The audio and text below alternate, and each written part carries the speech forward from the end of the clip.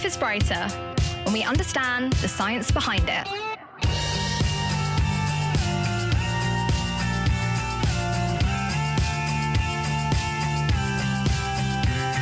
Hello team! Hello! And welcome back to Getting Brighter, the podcast where we shed light on the science of health, wealth and society. We're breaking down the latest research and providing you with practical tools for positive change. I'm Dr. Emily Hughes, a social psychologist. And I'm soon to be Dr. Marsha Remskar, and I'm a behavioural scientist specialising in health psychology.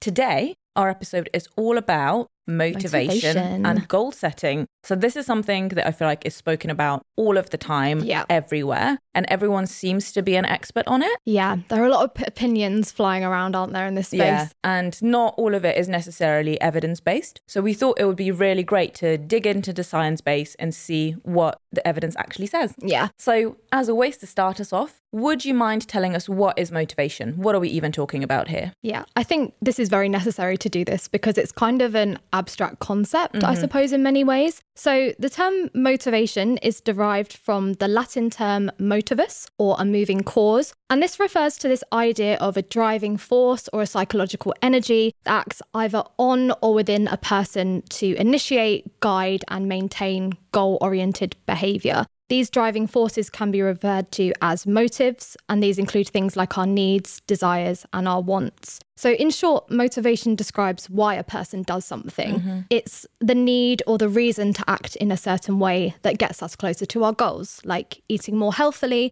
or getting a promotion at work. And the goals are the things that we're trying to accomplish, so they're our aims. And motivation is our reason for wanting to accomplish them. Okay, that is much clearer now. Thank you.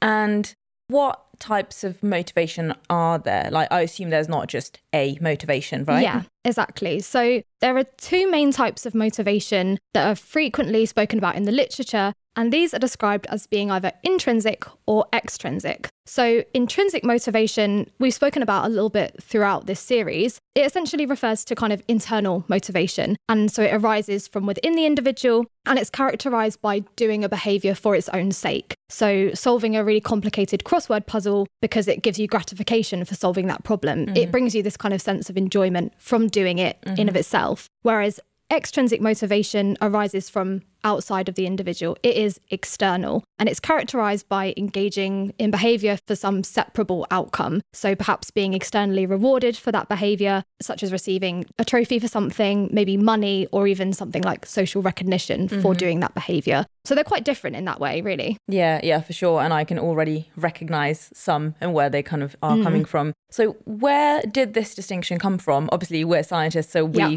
love to credit others for their work. Yeah, so this kind of distinction between intrinsic and extrinsic motivation is acknowledged in a really highly influential theory that we also have spoken about previously, known as self-determination theory. And this grew out of the work of two psychologists, Edward Deci and Richard Ryan, who first introduced their ideas in their 1985 book called Self-Determination and Intrinsic Motivation in Human Behaviour. So perhaps one to go and read if you're interested in it. Might be a bit of an intense one, but this is kind of where it all came from. And the theory views our regulation of behaviour as existing on this kind of continuum of autonomy. So from being highly autonomous and highly self-determined to being highly controlled. So this is very unself-determined. This is kind of more extrinsic. And as I said, intrinsic motivation falls on this more autonomous end, controlled motivation towards the extrinsic end of that spectrum. Nice. That's making much more sense now. And what about the evidence then? Is there evidence saying that being on one end of the spectrum is better for certain outcomes or reaching goals versus being on the other side of the spectrum of motivation? Yes, so there's been so much research into this, but the general message is that autonomous motivation is extremely important. So more autonomous motivation, more intrinsic motivation is more effective than controlled motivation or extrinsic motivation in supporting adaptive outcomes. So behaving in healthier ways, achieving that promotion at work, to achieve those goals, autonomous motivation is really important. And self-determination theory also suggests that there are three key components to facilitating self-determination, such that people become more self-determined or more autonomously regulated when their needs for autonomy, competence, and relatedness are fulfilled. So what do each of those three things mean? Autonomy is this idea that people need to feel in control of their behaviours and their goals. So it's this sense of being able to take direct action and have this result in real change that will play a major part in people feeling self-determined. This idea of competence is that people need to gain a sense of mastery over the tasks and be able to learn different skills. So when people feel that they have the skills for success, then they're more likely to take action to achieve their goals. And finally, connection or relatedness is this idea that people need to feel this sense of belonging and attachment and connection to other people in order to feel self-determined.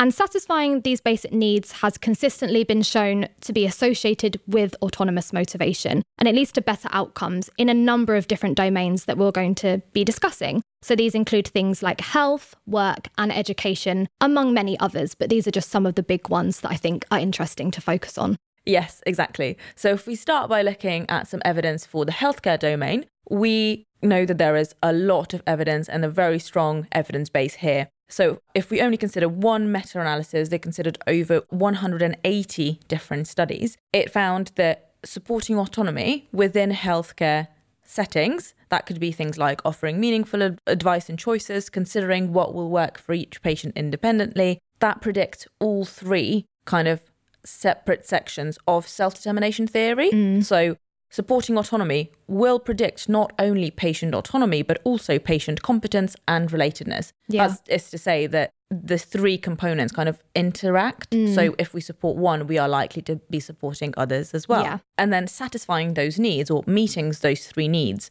then predicts quite strongly patient welfare, patient outcomes in terms of mental health, in terms of physical health, to the point of things like glycemic control, weight loss, dental hygiene. So it really is very strongly correlated with patient outcomes and therefore really important.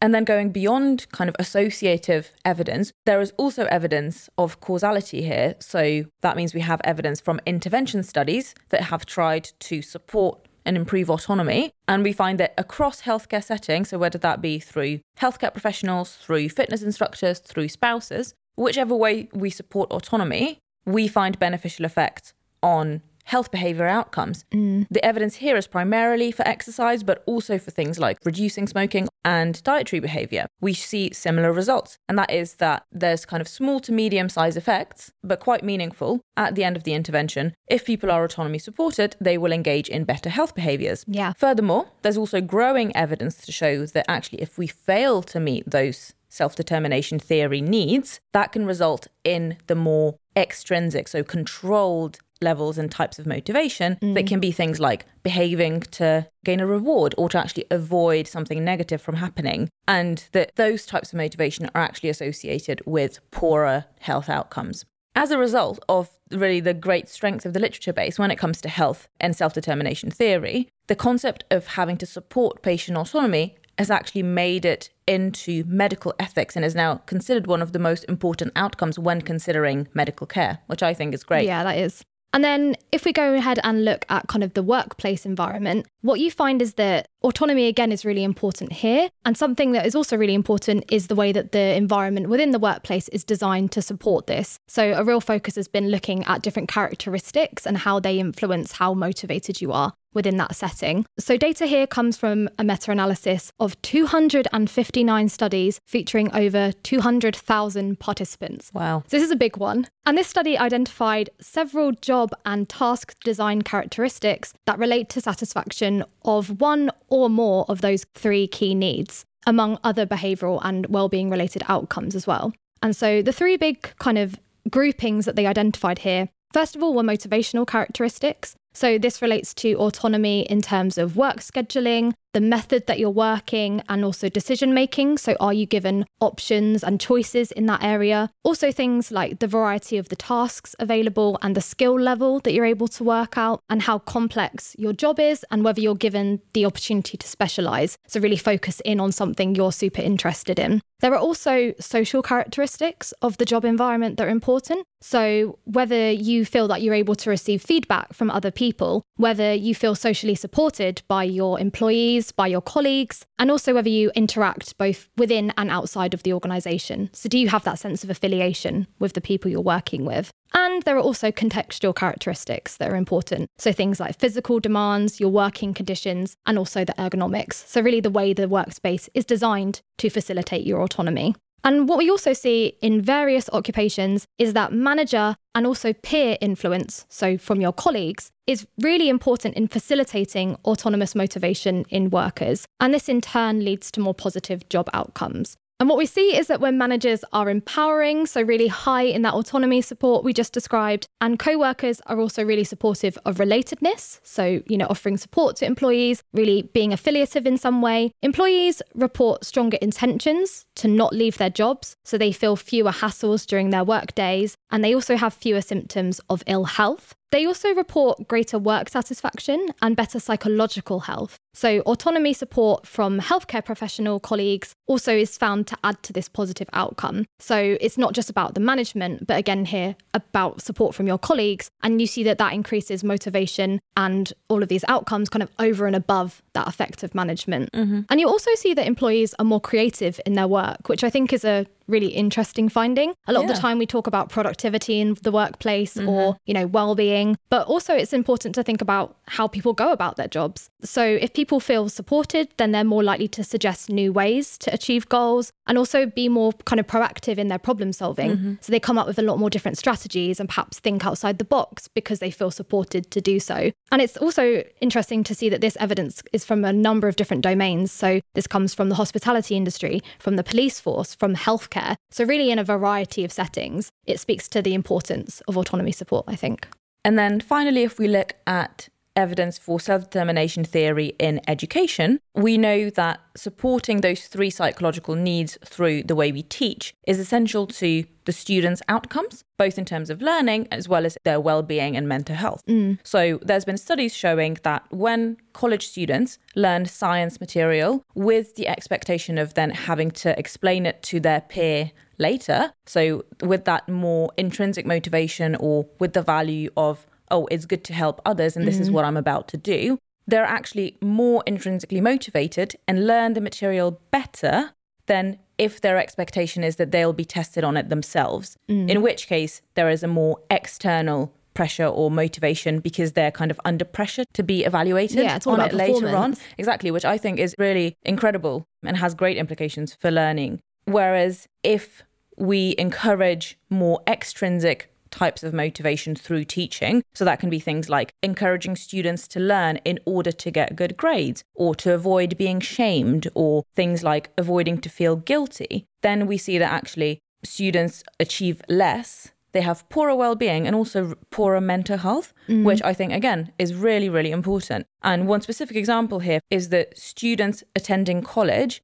with more extrinsic motivation, so not for themselves necessarily, have actually quite specifically poorer well-being and mental health. Yeah, that is really quite something, isn't it? And I think another thing to consider kind of within the teaching environment is that these teaching practices don't necessarily occur within a vacuum. So for teachers to feel able to facilitate autonomy in their students, teachers themselves also need to feel supported and have their own autonomy facilitated. So this is similar to any other workplace, as we've just spoken about, in terms of support from management, support from colleagues. And there's a really interesting study here. So this study looked at Canadian teachers who were teaching between 1st grade and 12th grade. And what you saw is that those who perceive more pressure from above, so in terms of having to stick to a specific curriculum, not having much freedom in terms of what they're able to teach and particularly how they teach it, you see that those teachers are less autonomous towards their teaching practice and are also more controlling with their students. So it all kind of feeds down from the top. It transfers down, yeah. So you need to kind of have that autonomy support from the top down so that it can trickle into those learning practices that you just spoke about. And also, interestingly, teachers that kind of feel this pressure from top management also exhibit greater burnout, lower job satisfaction and lower life satisfaction. So for us to have happy, productive teachers, we need to be facilitating their autonomy in the way that they do that. Yeah. So a wealth of evidence for the self-determination theory there. Really. And now that we know a lot about motivation, we know that motivation is what energizes us. It's what activates our kind of goal-directed thinking and behavior. And it helps us actually achieve those goals, whether that be being healthier, getting a task done, learning something. But if we want to keep motivated, it's also important to think what kind of goals we set and the way we think about those goals. So are there any theories or any evidence that actually informs what kind of goals we should be setting. What are the elements that we should consider when setting goals? Yeah, definitely. So one really big one within psychology is the goal setting theory of motivation, which basically works by defining what types of goals drive motivation and the factors that influence whether or not we'll be successful in meeting them. So in the 1990s, psychologists Locke and Latham published a really seminal book on this topic, which was called A Theory of Goal Setting and Task Performance. And within this book, they outlined a framework, which is often summarized as this 5-point framework, which is essentially a framework for more effective goal setting. And this theory is now seen as one of the most influential frameworks within motivational psychology specifically. So it's a really important one to kind of wrap your head around. So the first 2 points in this framework specify the main features of goals that drive motivation and performance. And this is otherwise referred to as goal content. So the first one is goal clarity or goal specificity. And we're going to come back to this one a little bit later because this is a really important aspect that is reflected also in the popular SMART goal setting framework. So we'll maybe talk a little bit more about that in Doable. So just sit tight and we will get there. But the second point within this framework is goal difficulty, also known as goal challenge. And there's been a lot of evidence into this. So a study reviewing a decade's worth of lab and field studies into the effects of goal setting on performance finds that 90% of the time, specific goals and also goals that are challenging, so those such as maybe to beat your best time or to try and get more than 80% correct, lead to higher performance than easy goals or goals such as just do your best. So the message here is that goals should be optimally challenging. They need to be attainable, particularly in the early phases of learning a new or complex task, but they still need to have some element of challenge to push yourself in some way for them to be effective. Brilliant. That summed up the content of what kind of goals we should be setting really well. Yeah. And then the next 3 factors will influence the extent to which we'll be successful in meeting those clear and suitably difficult goals. So the third element is goal commitment. That is how committed we are to achieving this goal. This is particularly important for difficult goals or the goals that we didn't set ourselves, because for goals that we do set ourselves, we're often quite committed already, whereas this might not be the case for goals that other people have set for us. The fourth element is goal feedback. So we need to have a way of being able to track our progress towards the goal to stay motivated, and having feedback on how we're doing allows us to do this. And finally, the fifth element is task complexity. When goals are too complex or too difficult, they might have too many elements or they might too long to achieve, they can become simply unattainable. So that will also reduce the extent to which we'll be successful in reaching them. Yeah. Right. With all of that knowledge, let's now move on to Debatable, where we discuss some open questions and points of contention in the literature. And I think one of the really big ones here is this idea of some people are just inherently more motivated than others. So in terms of the science, is there such a thing as a highly motivated person? I think this is really interesting because this has been common thinking for a long time. Historically speaking, specifically within organizational psychology, so the area of workplace psychology. So the individual difference approach to motivation within workplace was originally pioneered by a man known as Hugo Munsterberg, and this was around 1913. And this kind of individual difference approach was widely adopted within the workplace. And essentially what that means is that hiring committees were of the opinion that people could shortcut attempts to motivate their workforce by simply hiring motivated people. Wow. So by individual differences there, we mean that idea that some people are just more motivated than others. So let's hire them so we don't have to, on the job motivate our workers, which I think is interesting. And this thinking was also well supported by theory at the time. So human motivation theory was really popular in the 1960s through to the 1980s. And this theory proposed that people have 3 dominant motivators: a need for power, a need for affiliation, and a need for achievement. And that our dominant motivator is largely dependent on our early life experience, such as our upbringing. And each of these needs is thought to be associated with a different set of personality characteristics. So the idea here really is that need for motivation, or our need for something, is fixed very early on, and that characterizes who we are. So I'm a go-getter, I am confrontational, I get what I want. And that plays out within the workplace as your dominant form of motivation. But this interpretation of theory was contended by research, which basically found that Your workplace orientation, so your motivation, was found to fluctuate depending on the context that you were working in. So if you were given the opportunity to progress within an organization, this would change the way that you're motivated. So you were more motivated to, change the status quo in that situation because you felt that boundaries were kind of movable. But unfortunately, this idea didn't necessarily initially trickle down into common thought. So for a long time, people still assumed that there are just more motivated people. Wow, that really is quite surprising. And luckily, there has been quite a shift in thinking since then, to the point where the predominant motivation theory today, so self-determination theory, one of its defining features and strengths is the fact that it acknowledges both personality as well as the situation in the motivation that results from it. So self-determination theory will recognize the fact that, yes, we do have personality-driven kind of leanings, whether we lean towards the more autonomous motivation or the more controlled one. However, it does recognize that while we have those leanings, it is all very much dependent on what context we're in and what specific action it refers to. So it is all still very malleable.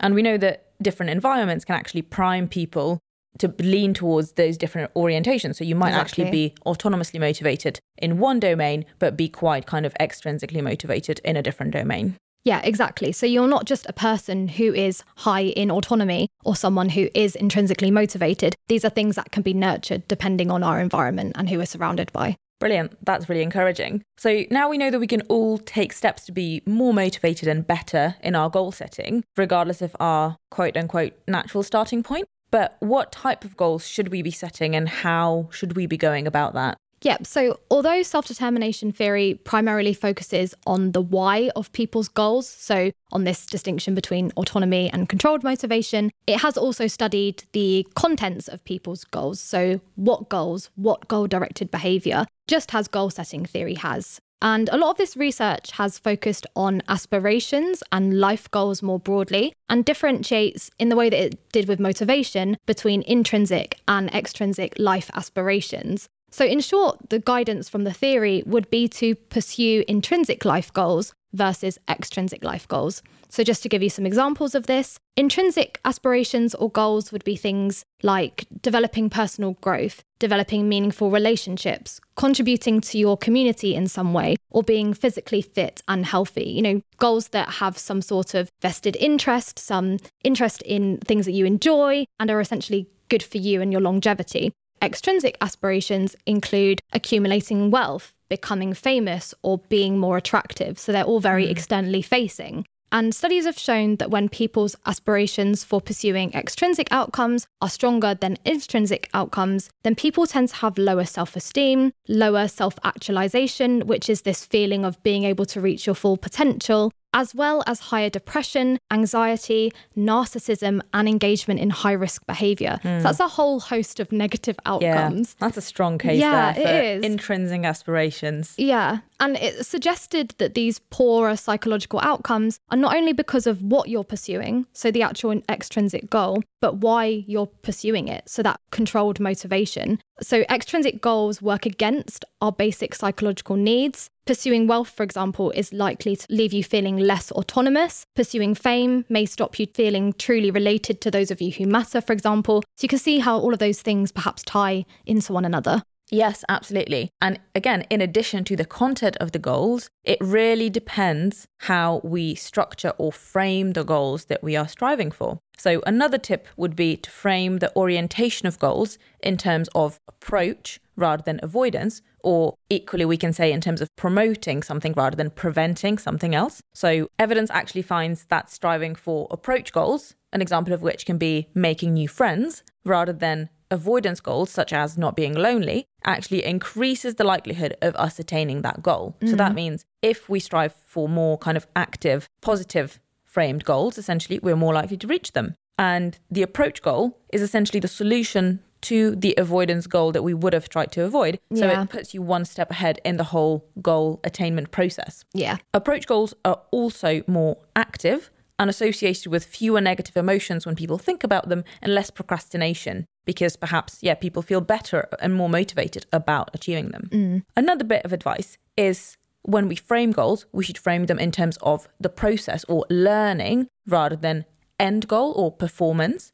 So one of the living legends of psychology, Professor Carol Dweck, suggests that goals can either be framed as learning from the task or the process, an example of which could be, I want to learn 3 specific things from my course, or they can be focused on the end goal or end performance. So that could be, I want to get the highest grade in the class. And we know that learning goals, so those process-oriented goals, lead to better achievement because they actually allow people to cope better with any negative feedback they receive along the way. Because if you're focusing on the process and inherently wanting to be good at something, you can see feedback as a useful tool to actually improve. Whereas if you're focusing more on the end result, you might see the negative feedback as a sign of you might not get there.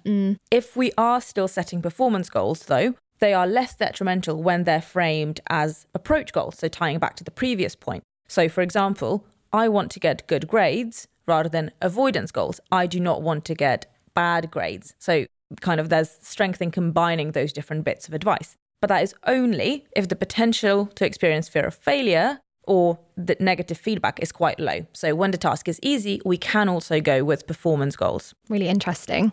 The final piece of advice here would be to try and frame your goals as both distal and proximal versus either one of those two things alone. So what does that mean? So a proximal goal is a short-term goal and a distal goal is a long-term goal.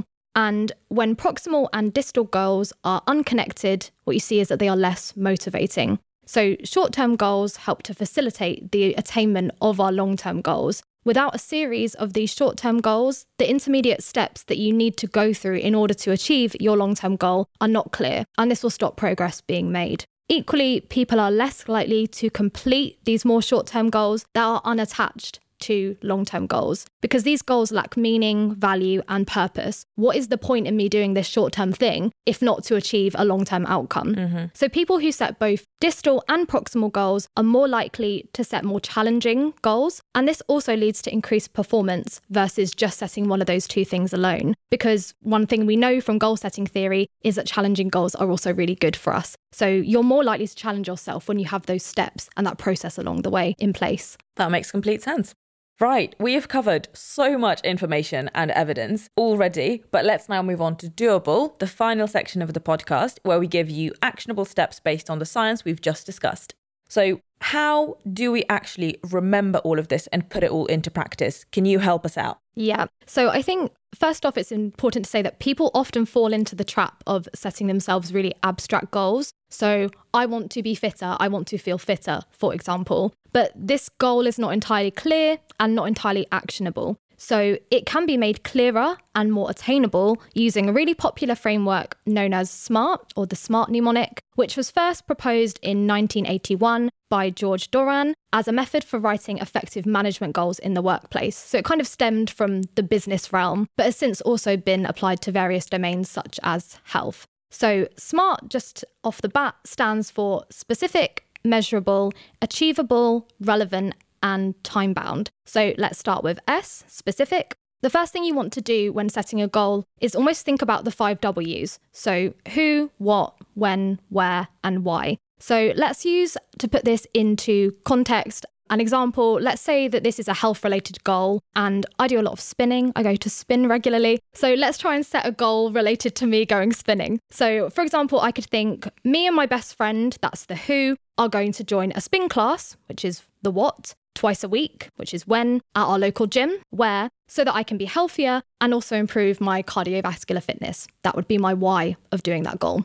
The M in SMART stands for measurable. So your goal should have criteria for clearly measuring progress to see whether you're on track for meeting that goal. It's important to think about the framing, as we spoke about just earlier. So it's good to be able to track your learning, so that process, as well as possibly measure performance. And if you're struggling to set non-performance goals, so for example, if it's quite hard to quantify your learning or, in a spin class, it's quite hard to quantify. You can rate yourself on how difficult was this class, 1 to 10, or something similar to that. Yeah.